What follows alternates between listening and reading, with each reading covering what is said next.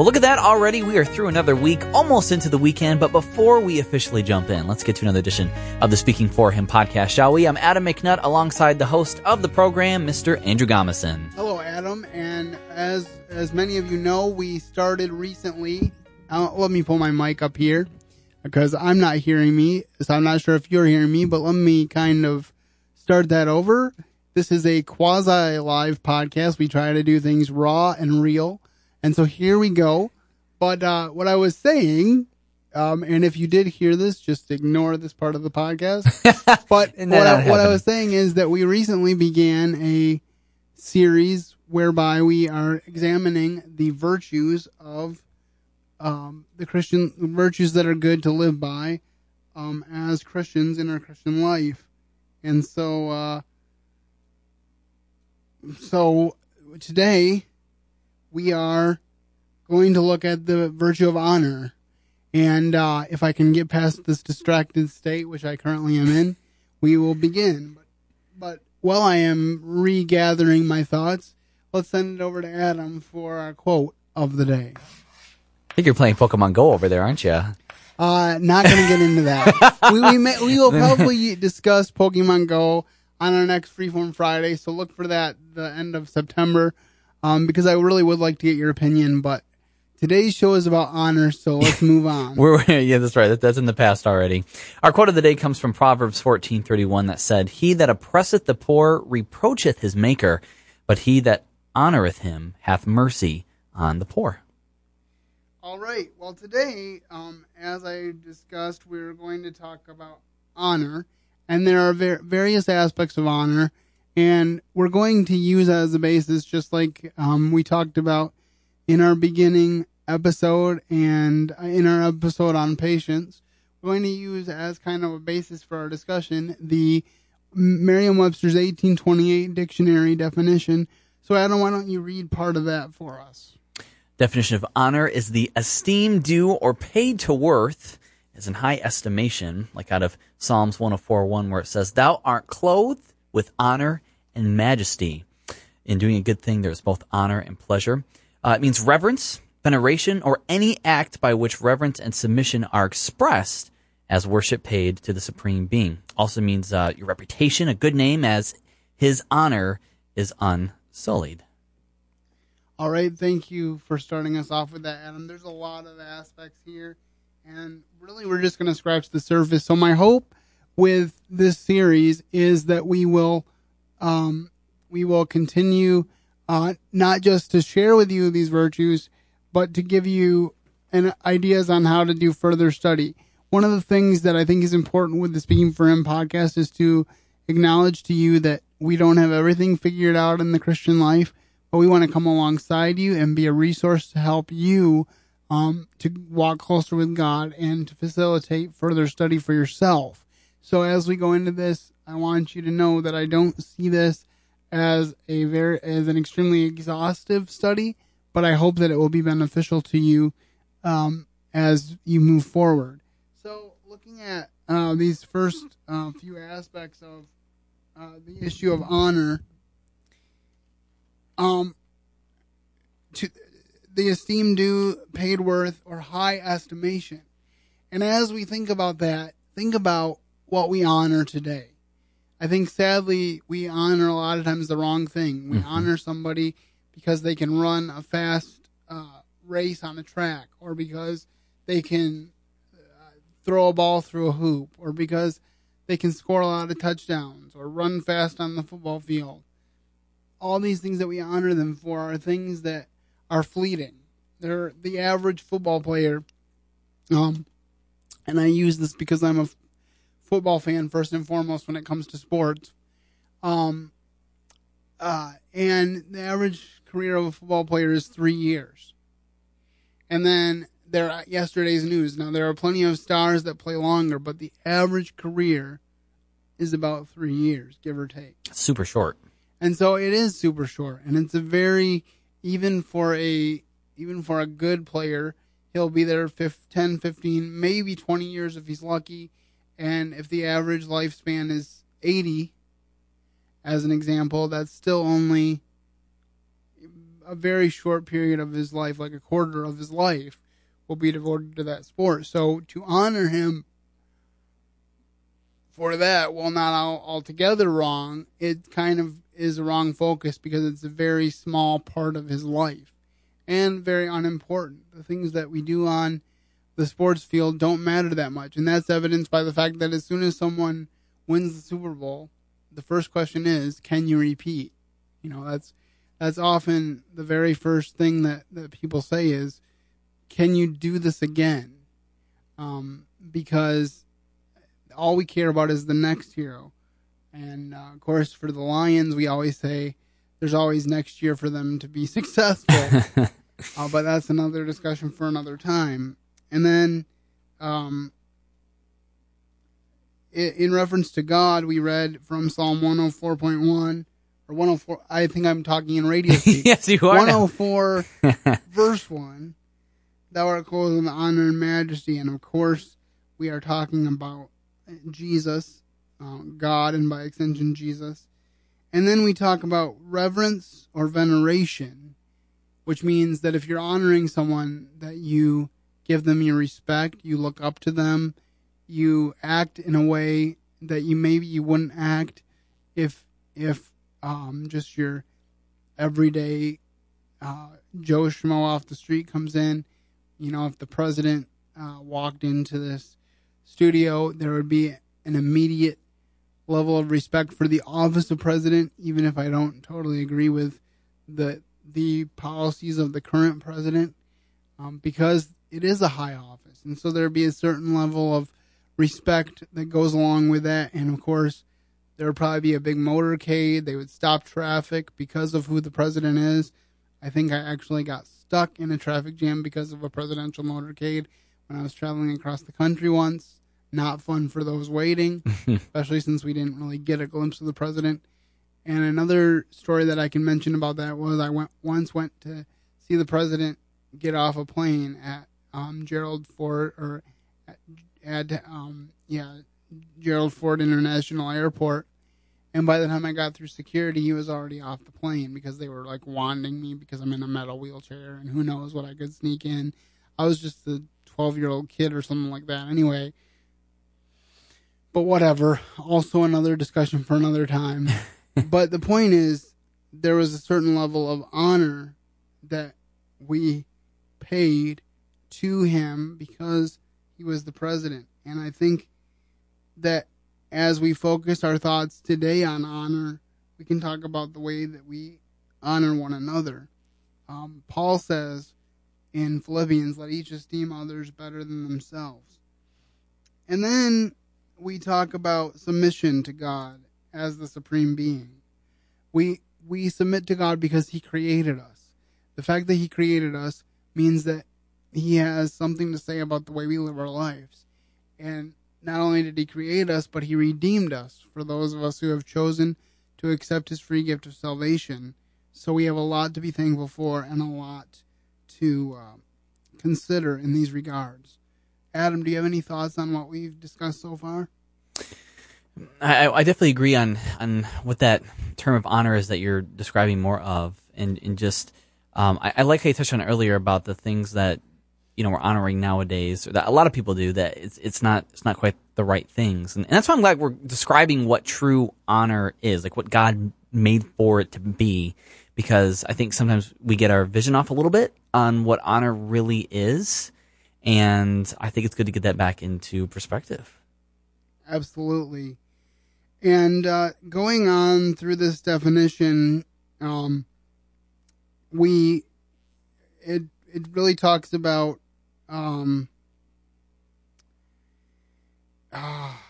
just the way you carry yourself is one of the aspects that it talks about here. It talks about being clad with honor, just having this attitude of being respectful, more along what we were talking about. And then it also says that which honors, and he or that which confers dignity. The chancellor is an honor to his profession, as a matter of fact, and then it talks about the privileges of rank or birth.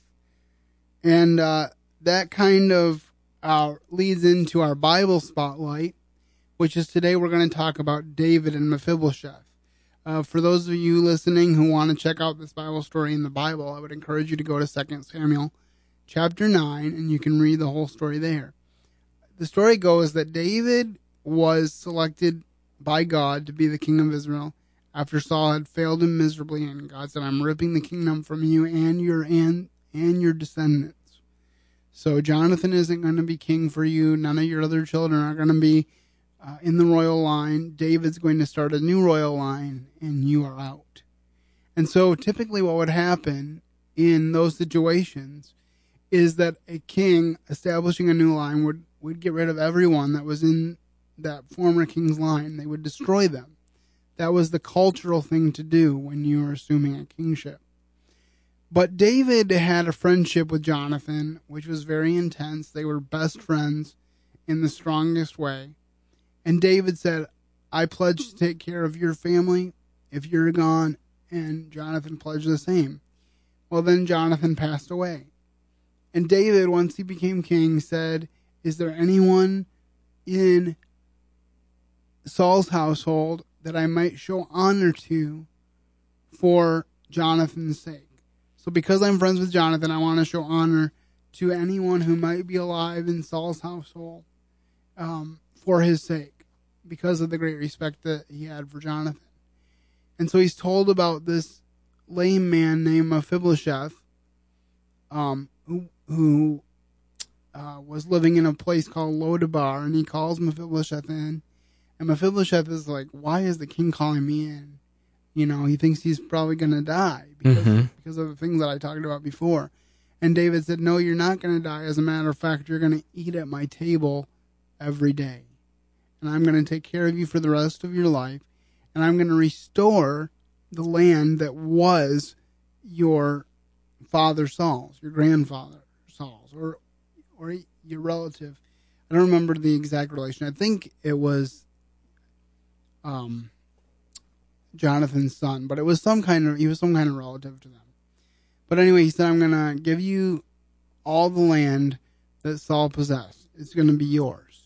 And he not only did that, but he gave him servants to work the land because he was lame and could not work the land. So I just resonate with that. And I also think when I read that story, I think about what God has promised to us, because he brings us to his banqueting table. And he says that one day we will be at the marriage supper of the Lamb, and he will honor us, and he will honor us as his children. And because we're children and he's the king, we will be princes and princesses. And the Bible says that we will be priests and kings to our God. That's what Revelation promises us. So there's a lot here. And in that story about honor, and I just want to talk very briefly about a couple different verses that I want to close the podcast with. But before I do that, Adam, do you have any thoughts about the story of Mephibosheth, other than the fact that you can't pronounce the name? Yeah, boy. I don't honor English very well, so I find it so amazing how, we're obviously called to honor the Lord because he's the most honorable one. But I think it's amazing how faithful God is and how he honors those that he brings to his table. Like, for instance, the little kid who thought he was getting in trouble when the king was calling him, he was probably thinking from the world's eyes that he wasn't worth that much, because I'm not royalty. I'm not in any king lines or queen lines or anything like that. And you see how God, honors his promises to people, and he brings them up. He uses even the smallest underdogs to do his will.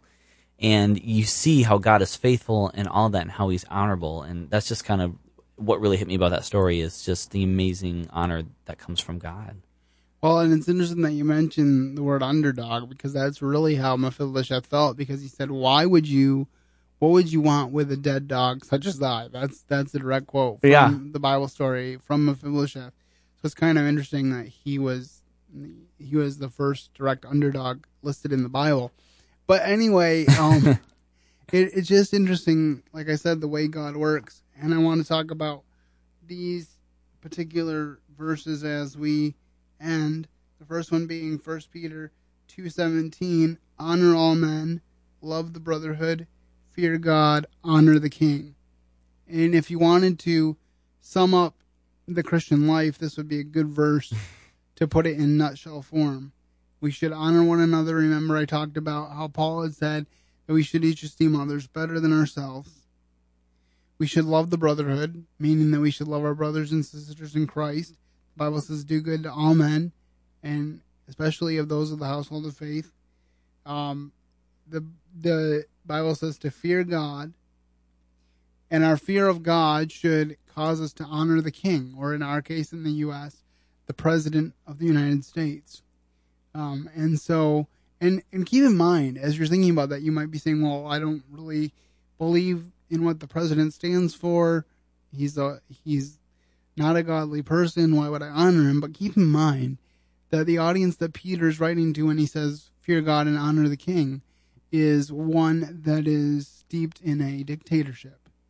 They don't even have a say in who their leader is, and still he's saying this. And then I want to end by something that should be more obvious, but in our culture has begun to go more and more by the wayside, and that is found in Deuteronomy 5:16. Honor thy father and thy mother, as the Lord thy God hath commanded thee, that thy days may be prolonged, that it may go well with thee in the land which the Lord thy God giveth thee. Deuteronomy 5:16. And I definitely think that we need to restore honor for our parents, and not just for our parents, but for those of our parents' generation, that we would appreciate and glean their wisdom instead of thinking that they are old and washed up and old-fashioned. And especially with our parents, they, for the most part, I know there are exceptions, and for those of you who have had rough childhoods with parents that weren't there, I feel for you so much, because I can't imagine what my life would have been like without the two supportive parents that I have, and I'm very thankful for them. But for the most part, we need to realize that our parents have lived through parts of life that we have not, and they can pass along wisdom and guidance that we would do well to benefit from, and we need to get back to a place where we honor our parents. That's actually one of the best ways we can show that we are His, is that we honor our parents, because the Bible talks about how the world will become lovers of themselves, haters of their own parents. And we definitely don't want that to be true of us as believers in Jesus Christ. Now, we've just scratched the surface of honor today in this podcast, so this is by no means an exhaustive study, and we'll be back in the next several weeks or so with our next installment, which will be on humility, and so very excited to bring you that. But until then, I hope that you have a wonderful day. And before we cut out, Adam, do you have any more thoughts on what we've been discussing?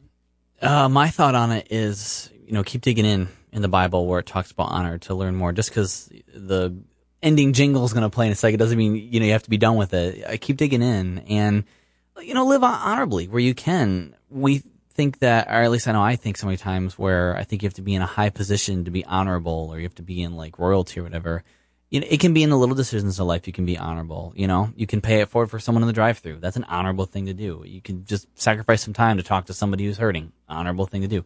So ask God for those opportunities and challenge yourself. I challenge myself right now, accountability, to just live honorably where you can, and that can be even in the smallest of things. And if you have any feedback you want to give us about how you have done that, or any ideas that you have on how we can incorporate this or any of the other character qualities / virtues that we will be discussing in the future, feel free to do that. Leave feedback at the contact information that is about to roll. I think that's all we have for you this week. But until next time, keep serving the best of masters. Thank you for listening to today's episode. Your host has been Andrew Gomison, founder of Speaking for Him, alongside his co-host and executive producer, Adam McNutt. For more information on today's show and to leave us comments and voicemails, visit speakingforhim.blogspot.com. You can find Andrew's ministry at speakingforhim.com. That's speaking, the number 4, HIM. You can also interact with us at facebook.com/speakingforhim and on Twitter @SpeakingForHim. And when you look for us on iTunes and Stitcher, let us know what you think of the podcast by leaving a rating and review.